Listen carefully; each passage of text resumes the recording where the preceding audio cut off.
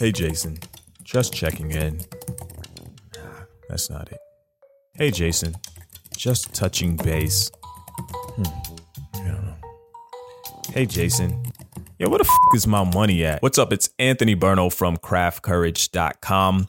Today's topic is not the typical subject that I usually cover, but it's just as important because if you aren't getting paid for your services, then you're not going to be in business long enough for the other things to even matter. After being in business for 10 years, maybe 11, I've probably had every kind of challenging conversation you could possibly imagine.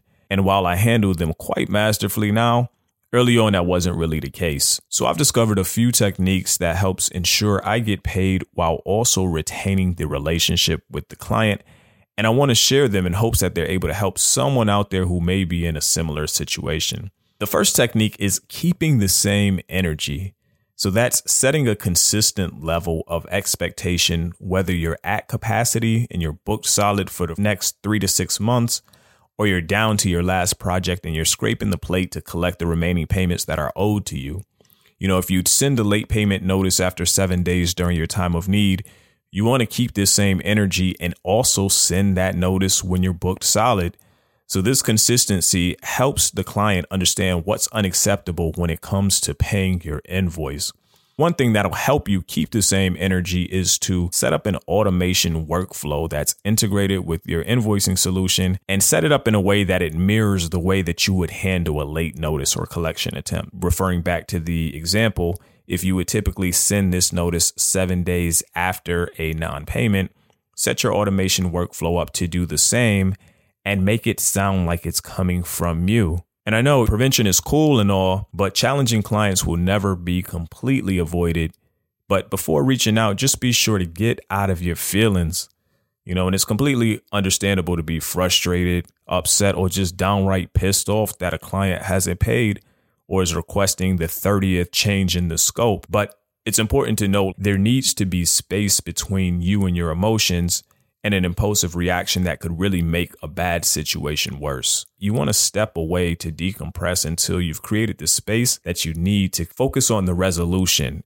So after you've decompressed, you're in a good, proper headspace, you want to identify what's a win. What do you consider a victory at this point? Because honestly, in most non-payment scenarios, the client really doesn't have the money to pay you at the time. And of course, there are exceptions. If you're working with a larger organization with an accounting department, they may just have a process that every payment has to undergo, and that could lead to a delayed payment. But 9 times out of 10, the money isn't there. So you have to determine what you're hoping to gain from the initial conversation.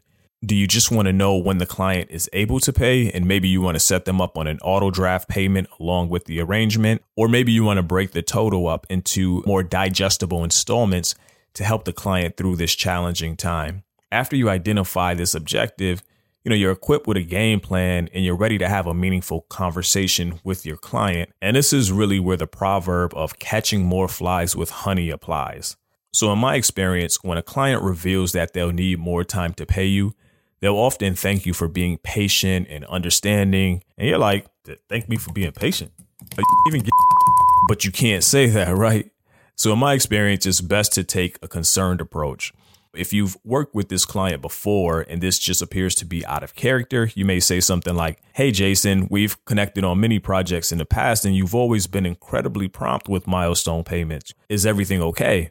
Sometimes you won't have that kind of rapport or history with the client. It may be a newly referred client. And in that case, you can say something like, hey, Jason, it's been really great working with you on this project, but it seems as though the enthusiasm displayed at the start of the project has diminished a bit.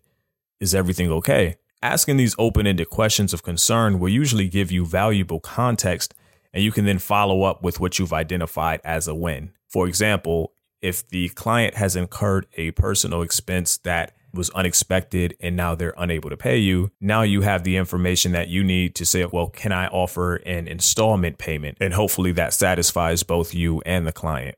The bottom line is I want you to successfully capture all of the money that's owed to you. So the companion file will guide you through both the process of creating this late payment automation workflow and through having this difficult conversation with the client. So click the download button, put yourself in a great position to conduct this difficult conversation, and let me know if it's helped you out in any way. Thanks so much for listening.